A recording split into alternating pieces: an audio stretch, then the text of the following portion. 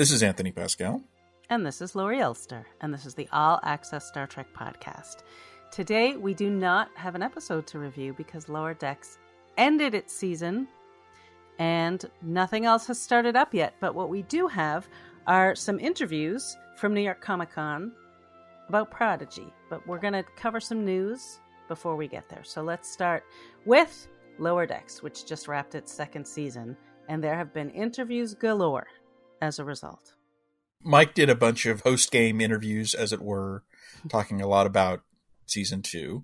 And we put up a summary article, and there's links to all of those, so you may want to check it out. But he also talked about Season 3, which is what we're really interested in, of course.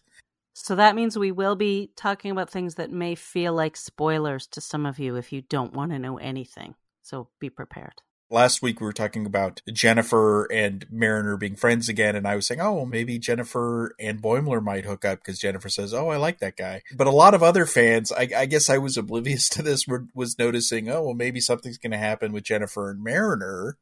And Mike confirmed, yep, they are going to be dating in Season 3. So they're the new hot couple. I feel like I should have totally flagged that when Mariner said, oh, when I like people, I push them away. I feel like that was a big clue. Yeah. I mean, we knew that she was, and Mike has talked about this, how she is a lot like Dax, that she likes, any species, any gender. She likes everyone. She's pretty fluid. She's flexible. But another thing that Mike said about Mariner, I thought was interesting, where he said the real tectonic shift that's going on into her character in Season 3, right when she opened herself up and everything was going great, it all gets taken away from her. In context of the Jennifer thing, so I think maybe they break up, maybe something else bad happens, but it sounds like now that Mariner's gone through her, this season I've called her therapy season, so she's got through her stuff. Now something bad's going to happen to her in Season 3, it sounds like. Well, and it's already happened in Season 2 with her mom being dragged away. Well, she'll be back. Yeah, so. I know. But, she's going to go through some strife. She's not going to show up all restored in the first episode of Season 3. No. But right. I get a sense that it all gets taken away from her thing sounds more profound, but I'm not sure what it means. No, we're here to guess. That's what we're doing here. There's another romance that's going to heat up, which is Shax and Dr. Tiana are going to get spicier, says Mike McMahon.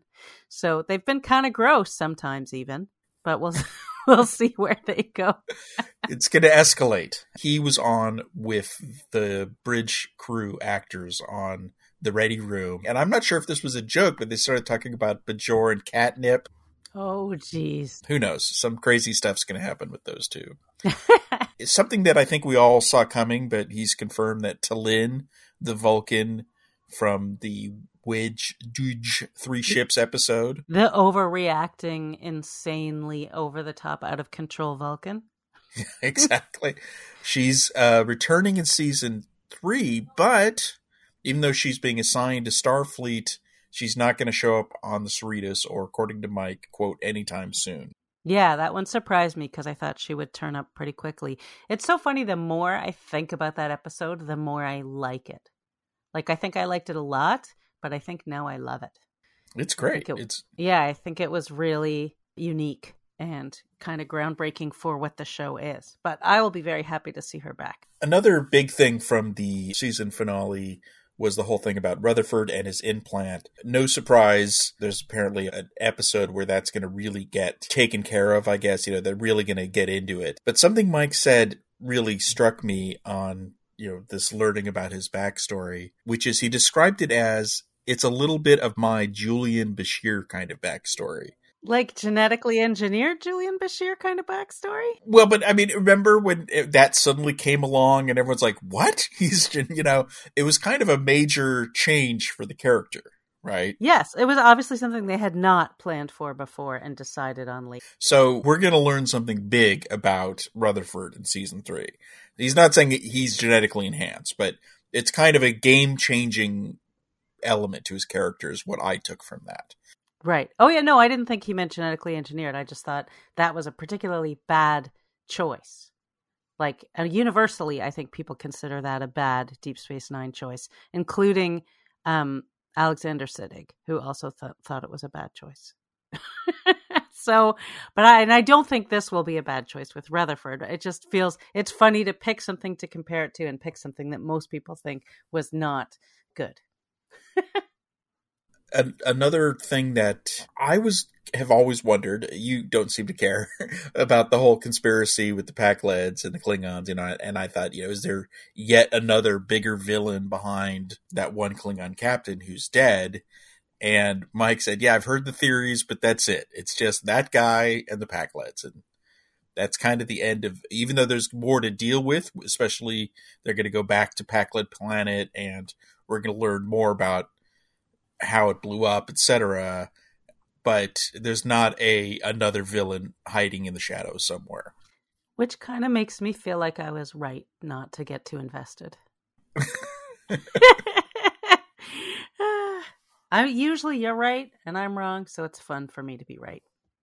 In one of these interviews, he doesn't want to overly serialize the show because, let's face it, it's born from Next Generation, which was never really that serialized, and this show's already more serialized than that. So I think he doesn't want to turn it into that, and I'm okay with that. That's fine. Yeah, me too. I think it works better that way anyway. And he said just a few things like it won't always be the familiar pair-ups that we're sort of used to. So the characters will sort of have their own stories, start their own paths. So they won't even be paired up at all. So it would be, I'm just guessing, but you'll have Rutherford go off on his own to learn about his own journey in Tendi, etc. And it won't be the two ensigns together. Right. But they'll still be friends, etc. Well, yeah. They have to be friends. They have to still be friends. Anyway, it makes me wish it was coming on sooner, but they're still making it. But it does sound fun. I can't wait. I really feel like season 2 just kept escalating and taking it to new places. So I have complete faith in them as they move forward into season 3. It's interesting to see the fan reaction to season 2. It really has been quite positive. Obviously, there's that, vocal, I hate everything contingent out there. I love those guys. But weirdly, some of them are like, but this, I hate everything, but this doesn't suck as much, So even they are drawn into this because it is such a love letter to Star Trek, I think. I think they're doing a great job. I can't wait till, I assume, next August, and we'll see more. Just a side note, merchandising note for Lower Decks, but they were totally ready, just like they were with the Ritos t-shirt, with a whole bunch of Cetacean Ops merchandise. Like, as soon as the episode dropped, there's like all sorts of stuff you can get on the official site, hats and everything with Cetacean Ops. Do they have plush whales in uniform yet? No, I don't think so. Maybe. I would like that. That's a great idea. But you can get t-shirts with the 2 belugas on them, just hats with the Cetacean Ops logo, which actually they sent me one of those, so I've already got one. Oh, nice. It's cool. The shop has some other episode-specific stuff. You can get a Mugatu Land mug and other things related to the episodes that are kind of in-universe, which are always the more fun types of merchandise, I think. Yeah, totally. Let's switch to another show. Which one do you want to go next?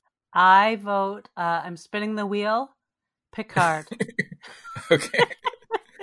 One of the biggest questions we've had is, what's up with Brent Spiner in season 2? Because he's listed always as part of the cast coming back, but how exactly does he fit in? Because it always seemed like it's over for Data. But with the time travel, you're like, well, maybe it's not. So in a new interview, he's like, no, I'm not Data. I'm definitely not playing Data again. So that's out. So everyone's like, okay, well, if you're not Data, then obviously you're playing the character you played in season 1. He's like, nope, not that guy either. Yeah. Okay. So, but of course, he is playing yet another member of the Soong family. Yeah, I was going to say yet another was exactly the phrase I was going for. So he says he's not playing a character he's ever played before. Some people are like, well, maybe he's being clever. Like, if he were playing the fascist universe version of Data, that's a different character technically. I don't know. I don't think that's what he's saying. No, I don't think so either. I think he's either playing one of two things. a fascist universe 24th century new Soong, either Soong android or Soong human, Right. or a 21st century Los Angeles Soong family member. Right. My bet's on that. That's what I'm thinking is Yeah. happening. I mean, I've seen people saying, "Oh, maybe it's lower," but I don't think it's lower. So, Well, but again, he said it's not someone he's played before. So, right.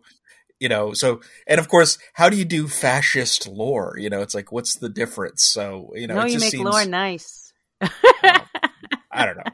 I think Yeah, it doesn't make any sense. my bet is he's playing a scientist, of course, who's working on the Europa project. We've seen images, including Q wearing a Europa project outfit in the trailer. So my bet is he's working on that, and they've just got to do something with him. The question is, do they even tell him, like, oh, wow, you look a whole lot like everyone else in your family? Yeah, why does everyone in your family have the same face? So, I mean, this isn't the first TV show to do that, of course.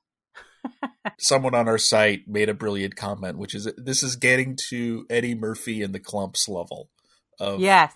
It's like it was already too much, when they brought the new one back in season 1. But I do that. Here's why I think this is happening. Brent Spiner and Data were almost as important as Picard with Next Generation. And in all the movies, he had the most prominent role. He's the Spock, essentially, of the series. And so when they made Picard, they wanted Brent to be part of Picard. And he was in 5 episodes, season 1, playing the 2 different characters, right? So he's in about half of the first season. They created that role, the other Soong, in season 1 for him. Then when they did the time travel thing, they probably realized, well, this character really doesn't work for what we've now decided to do for season 2. But the given is, but we're still going to have Brent, right? So they just created another character for him. So yeah. It sounds like no matter what, Brent's in. So they're going to create Soongs until they, because they could never run out of them, I guess, because they want Brent. I don't know if he's part of season 3, but I wouldn't be surprised. Yeah, I wouldn't be surprised either. Look, they love him. They love working together. He does deliver every time. So why not? And he writes a good fake memoir. Anyway, so let's move on. He does. And he DM'd me to say that he appreciated our review, which was very nice. Oh my. Aren't you special? We had a little DM exchange. I was very excited. I told him that it got me right in the billiard balls. And he laughed. He laughed, by typing ha. So I assume that means he laughed. So his emotion chip was working. There you go. So let's switch to Strange New Worlds, and just a simple comment, but I think an important comment from Anson Mount. Right. It's actually a clarification of something that he'd done that video, which we talked about last week, where he talked about wrapping production. But this was, so in July, the first time they wrapped production, when they wrapped most of the production, right before he started shooting the final episode, he sent out a tweet saying, last episode of season 1 starts shooting today. Old school fans are going to be very excited to see what we're trying to pull off with this one. I think most people assumed he was just talking about the show, because it was, in general, the show has been described as something that classic Star Trek fans are going to like because it's episodic, etc. So an interview asked him about that, and he said, no, it was misinterpreted. I was talking about episode 10 specifically. So this comment about old school fans are going to be very excited. He's saying there's something in the season finale that's going to get old school fans excited. Very excited. So now it's starting to sound like something specific. I'm thinking about Discovery season 1 ended with the Enterprise showing up, for example. Right. People are kind of running wild with theories on what's going to happen in the season 1 finale. There's a lot of people guessing, oh, well, it's got to be Kirk, right? Kirk's going to show up. I guess the question is, do you think old school fans will be excited if something like Kirk shows up? Right. See, like for me, I consider myself an old school fan, although I'm also a new school fan. I would not want that. So what I would like is sort of a less obvious, deeper cut although I've been saying this whole time, like, I don't want to go back to old planets that we've been to or whatever, this would be you could wrap it up by going somewhere that we remember from the original series or meeting someone that we remember from the original series. Right. The Metrons show up, or, something, that's not that deep of a cut, but, some single, interesting single episode, individual species, planet, etc. Richard Daystrom, Captain April, something like that. The worry is that in their minds, they're like, no, Sulu or Captain Kirk, who would be Lieutenant Kirk of the USS Farragut, right, would be the cool thing to do, and the Akiva thing to do, because remember, he's a showrunner on this show as well. So this has me both excited and terrified. Yeah, basically, because I don't want to see Kirk on this show in season 1 for sure. Yeah, so we'll see what happens. I definitely don't. I don't want to see Kirk at all. Really, I don't want to see someone else playing Kirk. I just don't. That's it for that show, basically. Yeah, we don't know anything else about Strange New Worlds except that we want to see it and we don't know when we're going to. Yeah, but we're less than a month before Discovery, so there's that coming. Yeah, that's on the 18th of November. Last week we talked a little bit about the trailer. You can go to trekmovie.com. We put our full trailer analysis up there because it's the stuff coming at you so fast, you may miss a lot of stuff. Everyone noticed the Ferengi, but there's all sorts of little things. You may want to check that out. Yeah, I missed a lot of stuff that you guys put in that analysis, so well done. The other thing to highlight is we've been talking for the last few weeks about a possible strike that would have definitely had an impact on Discovery and probably Prodigy. In fact, last Saturday, I started working on researching, how the strike was going to impact each show, because the strike was set to start at Sunday midnight. Right. But Saturday night, they cut a deal. So the good news is there's nothing to worry about, with a little asterisk on it, where the deal still needs to be approved by the members of the union, and some of them aren't happy about it. Yeah, I've seen a lot of rumblings of people who feel like it just doesn't do enough and it's not what they need it to be. But it's almost certainly going to go through. So yeah. Strike averted. It's unfortunate that some people aren't happy with the deal, and hopefully they get a better one next time. Yeah, and look, they do all want to be working. It's not like they want a strike.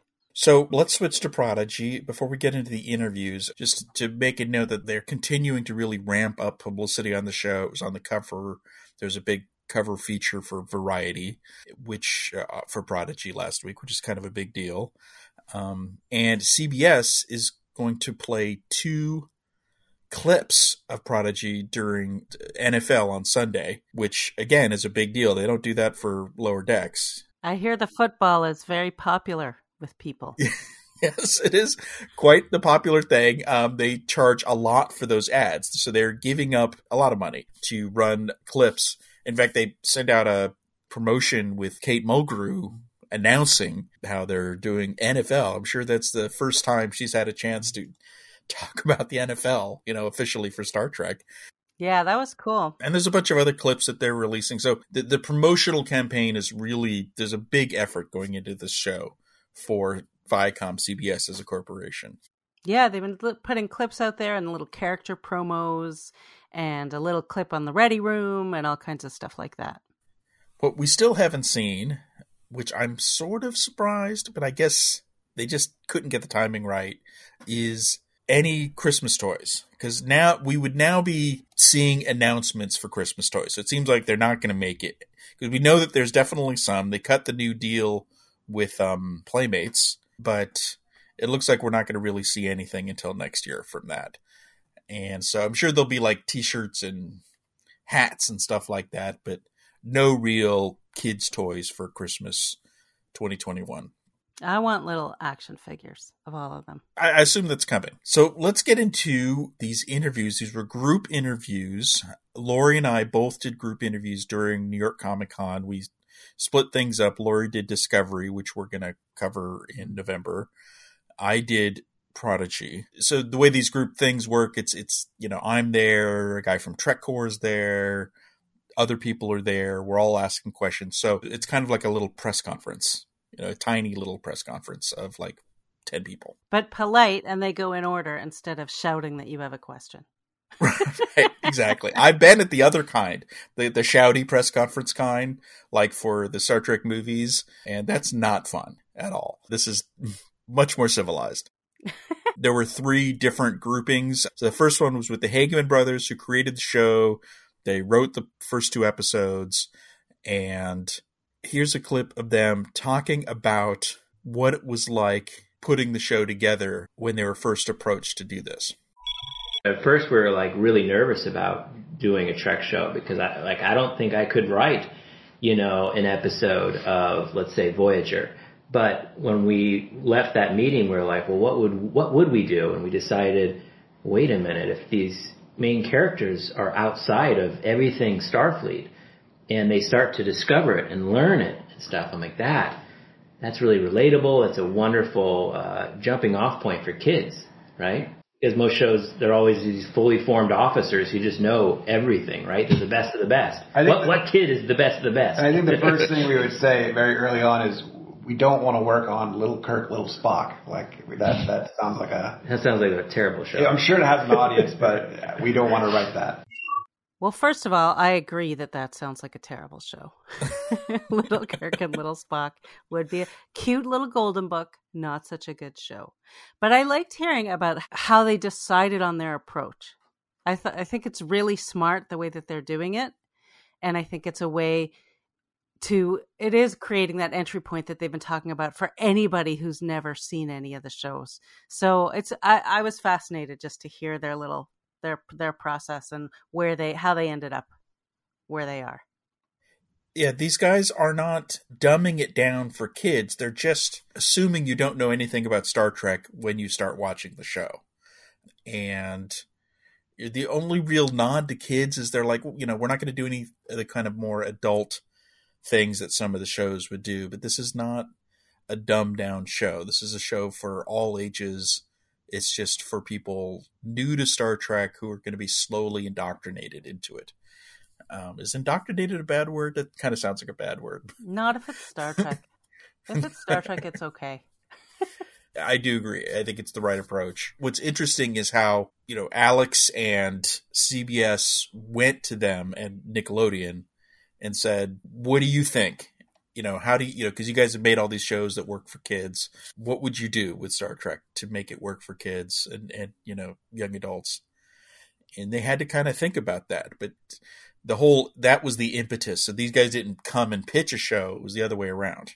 Right. They were pitched to pitch. They were like, you guys give us a pitch. Well, they had a good track record. They were the right people to go to. And I feel like every time I hear them talk about it, I am glad that it's them making it.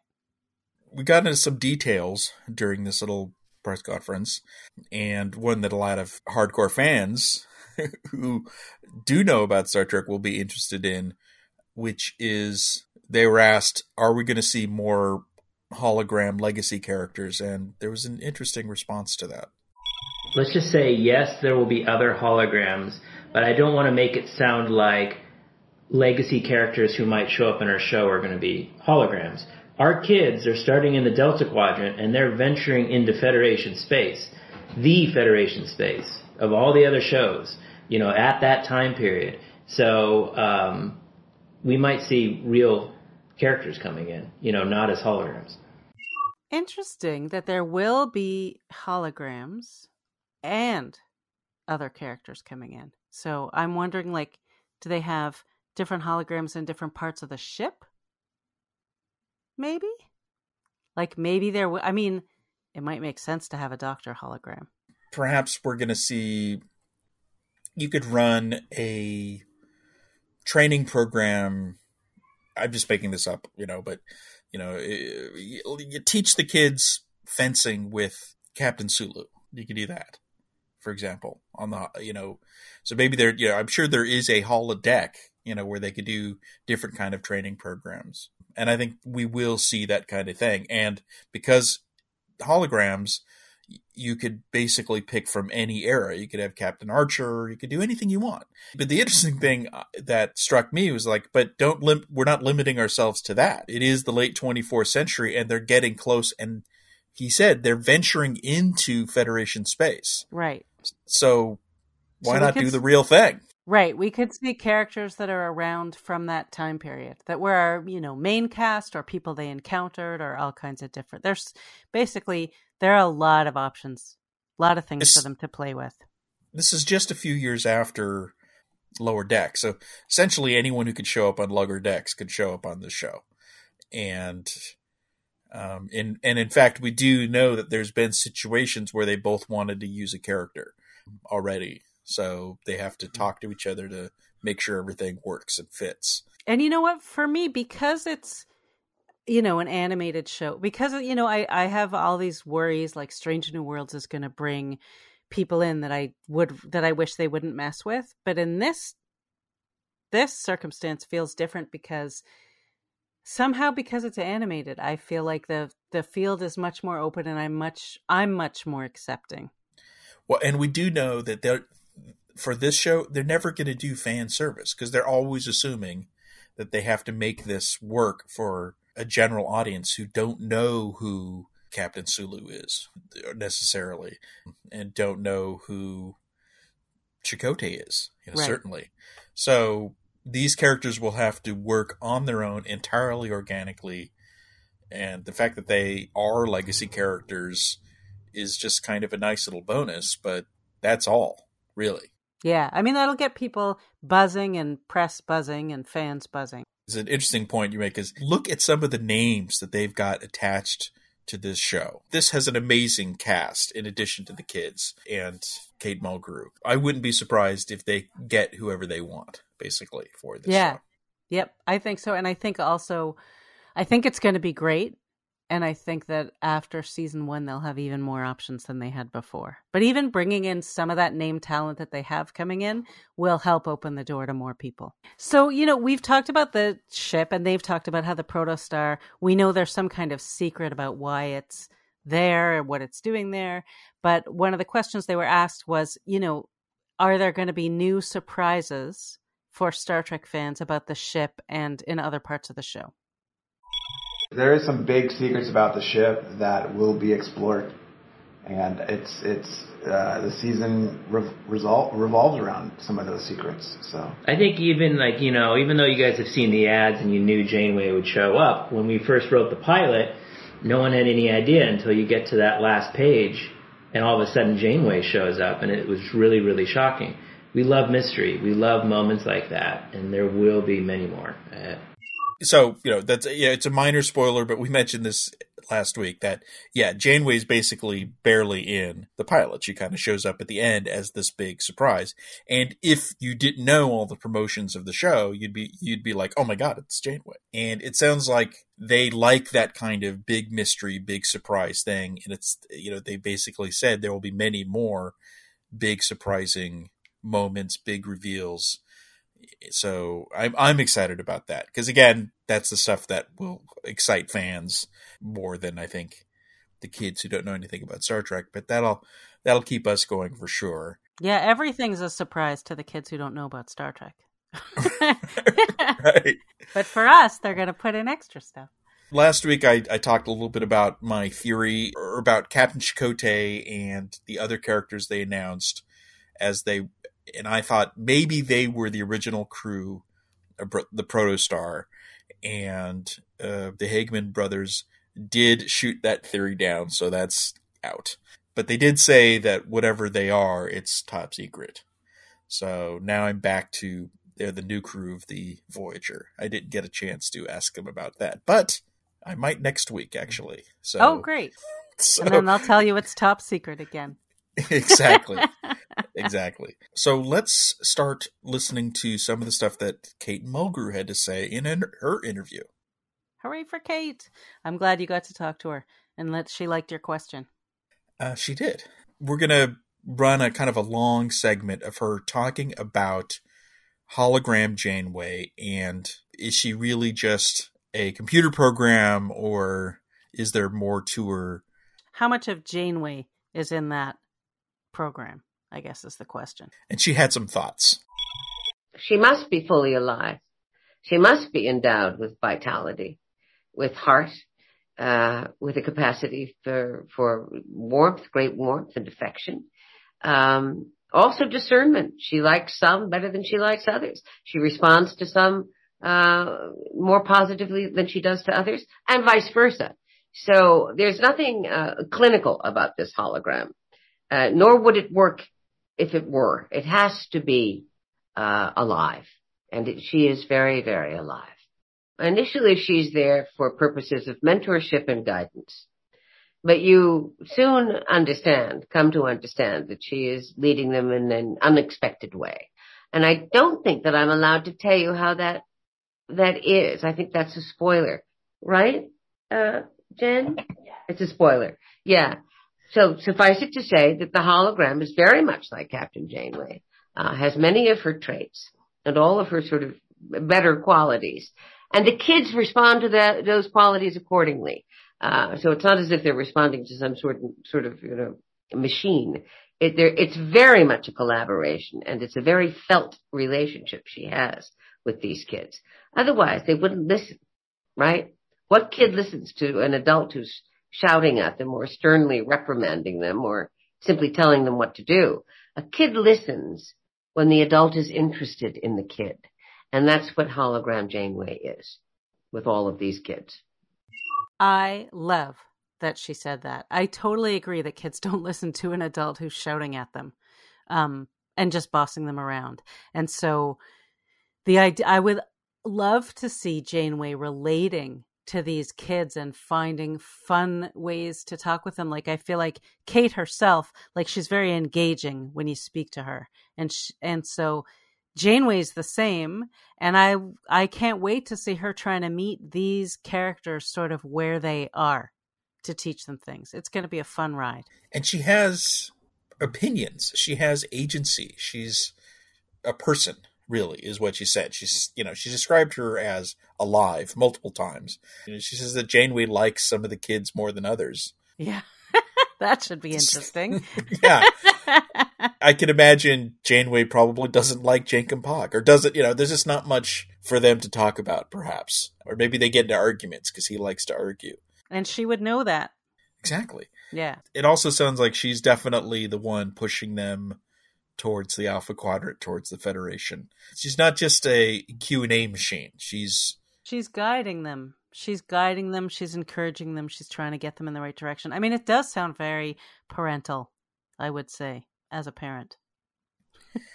The last thing is she was asked how much input she had into the character design, and it turns out quite a lot.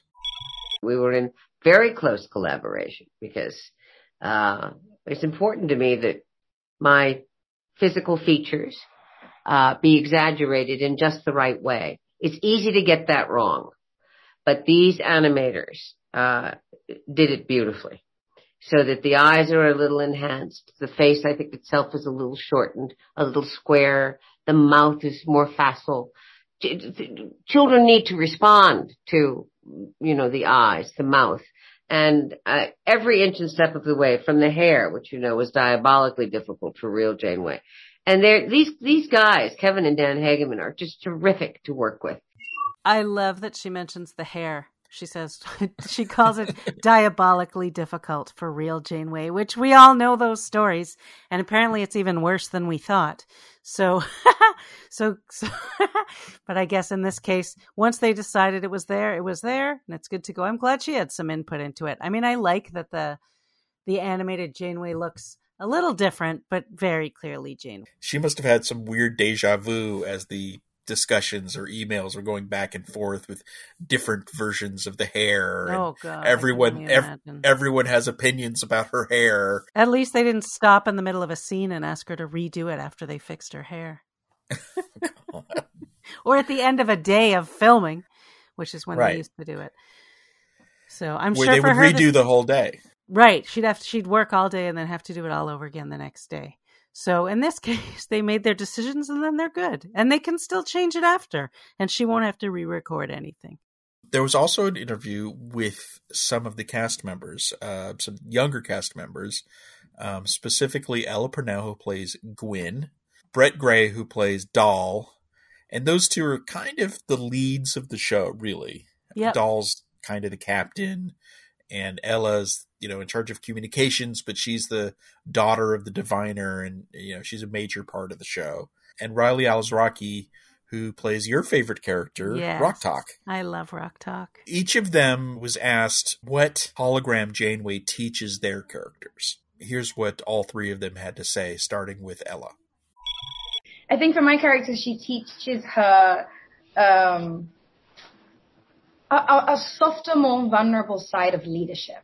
I think That's cool. Yeah, that Gwyn has learned leadership from the diviner only. And that is not the kindest way to lead, let's say nicely. And I think she learns from Janeway that it is okay to be vulnerable, and that kindness and love and respect are greater assets when it comes to that. Think first is going to be my answer for Dal, because he has the tendency to jump into things without knowing what's going to happen or have a plan, which is great. The gumption is incredible. But I think Janeway teaches him think first, and how does this affect the people around you, and how are you utilizing the members of your team so that this can be one sort of mission and executed in a way that is strategic and not just audacious. For Rok-Tahk, I think Janeway teaches Rok-Tahk to kind of like stand up for herself more and be more confident, and because she kind of gets like bossed around by Dal sometimes. No offense, but and I think that she just needs to stand up for herself, and she's learning how to take on more challenges by herself instead of leaning against everyone else, and she has to learn how to be responsible. I have to say the thing I found the most fascinating in these is actually what Ella said, who was the first one talking, where she talked about that her character Gwyn has learned leadership only from the diviner. And so that's going to be a big jump for her to learn that there's another way to lead, another way to be in charge. And that is just so intriguing to me and something I'm looking forward to seeing. Each one of these kids has an arc, which I think is interesting. And this was talked about in the panel about how Janeway is pivotal to all of their arcs. She helps guide them, not just, we were just talking about guiding them towards the Alpha Quadrant, but she's also, and perhaps more importantly, guiding them on these personal journeys. Ella probably has the biggest arc because she kind of starts, let's face it, she's the daughter of the guy who's imprisoned all these kids. So, that's got to create some tension, right?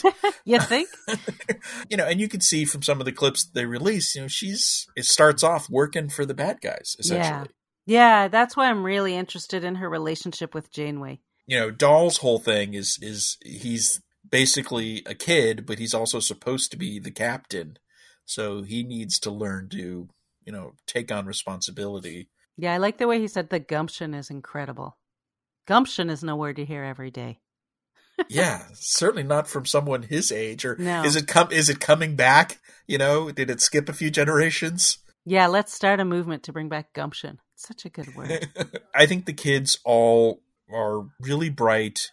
They have an interesting take on Star Trek because they all came to it basically fresh. All of them are learning a lot about Star Trek and feel that it will resonate with kids their age, which is kind of the whole point of the show. I keep thinking about how fun it's going to be for the actors to actually watch Voyager as well as the other shows. And as they start to learn more about the franchise that they're now part of. It's going to be a fun journey, I think, for all of them. In a way, and they talked about this, we're not going to run the clip, but when this goes up on the site, you guys are getting a little bit of a preview. So the Mulgrew interview's already on the site. On Friday, we're going to put up the Hageman brothers, and next week we're going to put up the one with the kids. But they talk about how they're all new to Star Trek, and Ella kind of points out that it's good in a way that they didn't know too much. So they didn't have these preconceived notions, and they are learning Star Trek just the way the show is teaching kids about Star Trek. In a way, I don't want them to go off and binge watch 7 seasons of Voyager. They should take it in as the show is teaching them about Janeway and Voyager and Chakotay. And because that's kind of the point of the show, right? Yeah. I mean, I like the idea of them watching stuff. I mean, they've already worked on the show, so I feel like now's a good time for them to go in. And I just think I'm imagining that it would be just a very delightful experience for them to be seeing all this and probably doing a lot of, because they will have by now recorded everything they need for season 1. So they know all of that stuff. And now they're moving into, their characters will eventually be more established and they'll know who they are as they're growing and changing. And then they have this whole universe ahead of them. They can watch any series, any movie that they want. And I think it's going to have so much extra meaning for them and the sense of, I'm going to say the word discovery for real. I sort of envy them. In a way, the goal of this show is a gateway drug, right? So come in, learn about Star Trek, and then, hey, Paramount Plus, we happen to have, all these other shows. You could keep on watching all of them. There's over 800 episodes now. So so you better get cracking. I think you're right that Voyager may be a show that a lot of them go to because of the Janeway connection. Yeah, I think so. And then I think people will appreciate, Naomi Wildman being on that show, and that we know that she already is good with kids, knows how to talk to them and treats them with respect, which she always did. So I think that for many people will be their next stop. So let's say you watch season 1 of Prodigy. It's now January 2022. What do you do if you really like the show? It's interesting. The interesting thing is, like, what do you do if you don't have someone making suggestions? Like, if you're just looking at it cold, you might look at it and think, oh, well, I guess I should do the other new shows to see what's going on there. I think Lower Decks, if you get some of these younger fans, let's say teenager fans, they'll say, oh, this Lower Decks, it's new, it's animated, they liked this animated show. They'll probably check out the other animated show. Maybe. I mean, it's definitely targeted towards much older, older teenagers and up. Right. Lower Decks. So they might go to the original series because it's like bright, pretty colors. So, and look, lots and lots of us. I know your first Star Trek was the animated series, but there are lots of people like me who watched the original series as kids. Actually, there are lots of people who watched Next Generation as kids. I would say perhaps really most fans. I would say most active fans today are people who fell in love with Star Trek, The Next Generation, when they were young, teenagers or young adults. I would say that's the biggest block of fans out there. And I fell in love with the original series when I was about 10 and watched every episode. And when you're that age, if there's something you don't understand, then you're usually, it just goes over your head. You're fine with it. So that's it for our Prodigy interviews. The first episode arrives on the 28th. Our next episode of this podcast will be on the 29th, and we'll have our full review. But both of us can say, since we've already seen it, that we liked it, and we think listeners to this show are going to like it. Yeah, I think everybody's going to like it. I think it's going to be hard to find things to not like about it. I mean, somebody will. They always do, and then they'll complain about it. But I hate the ship is the nacelles are too big. It doesn't make any sense. Nobody would ever do that. I think people are going to love it. I'm super excited about talking about it every week. It's going to be fun. Yep. All right. I think we should wrap things up with our bits of the week. What have you got, Tony? I've got something kind of obscure.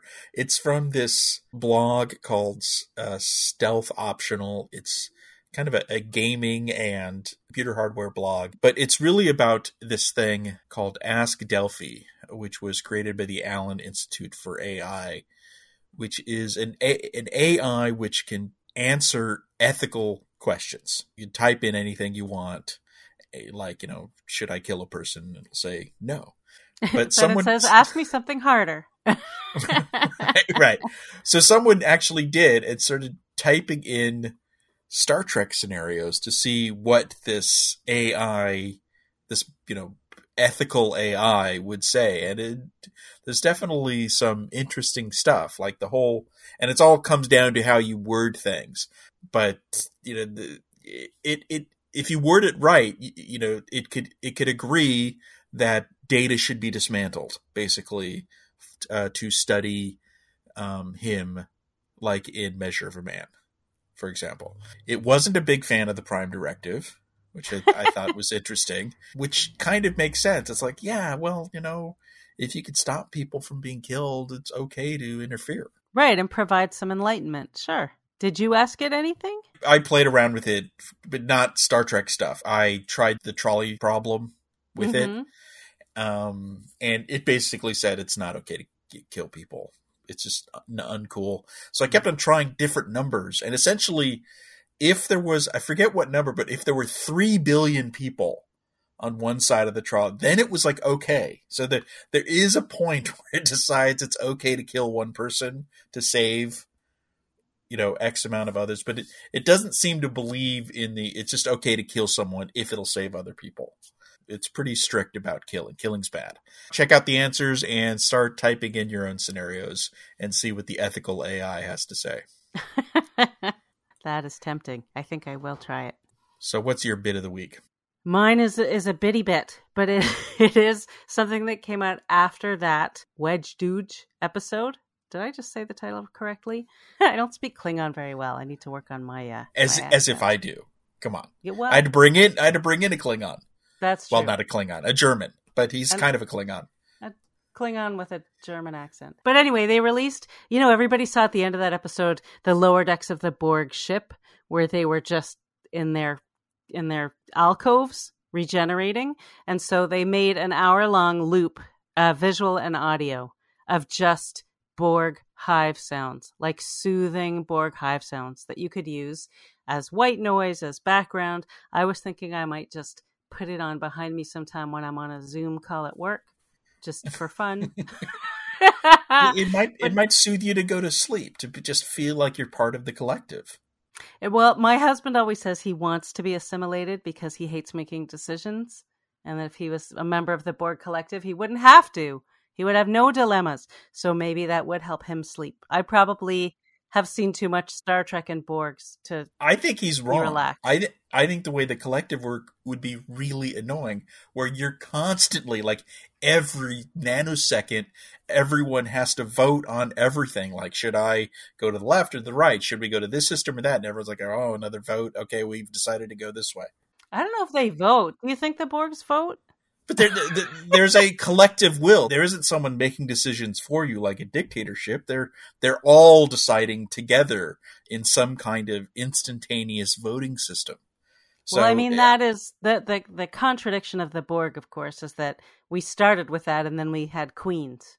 And then suddenly there were Borg queens. So, you could go either way with that one. But I feel like a vote sounds noisy. But there are voices. I mean, they do hear all the voices in their head. But I don't think there's ever a dilemma. They seem to all just do the thing they're supposed to do. But kudos to Paramount Plus and CBS for putting this on the web. Fans have done this kind of thing. You could go on YouTube and there's like 8 hours of just the warp core drone of the Enterprise D or Voyager. Yeah. And you could just go to sleep to that. But they decided to get into the game themselves. I like how they do tend to be having a little bit of fun with the show. Everyone kind of knows it for what it is. And even though it is canon, you don't have to take it too seriously. Yeah. All right. So that's it for another episode of All Access Star Trek, which is our 62nd episode, if you want, if you're counting. Amazing. I'm counting. So tune in next week for our review of the series premiere of Star Trek Prodigy. And in the meantime, come by, give us comments, tell us what you'd like us to do in the podcast and what you'd like us to stop doing. Bye.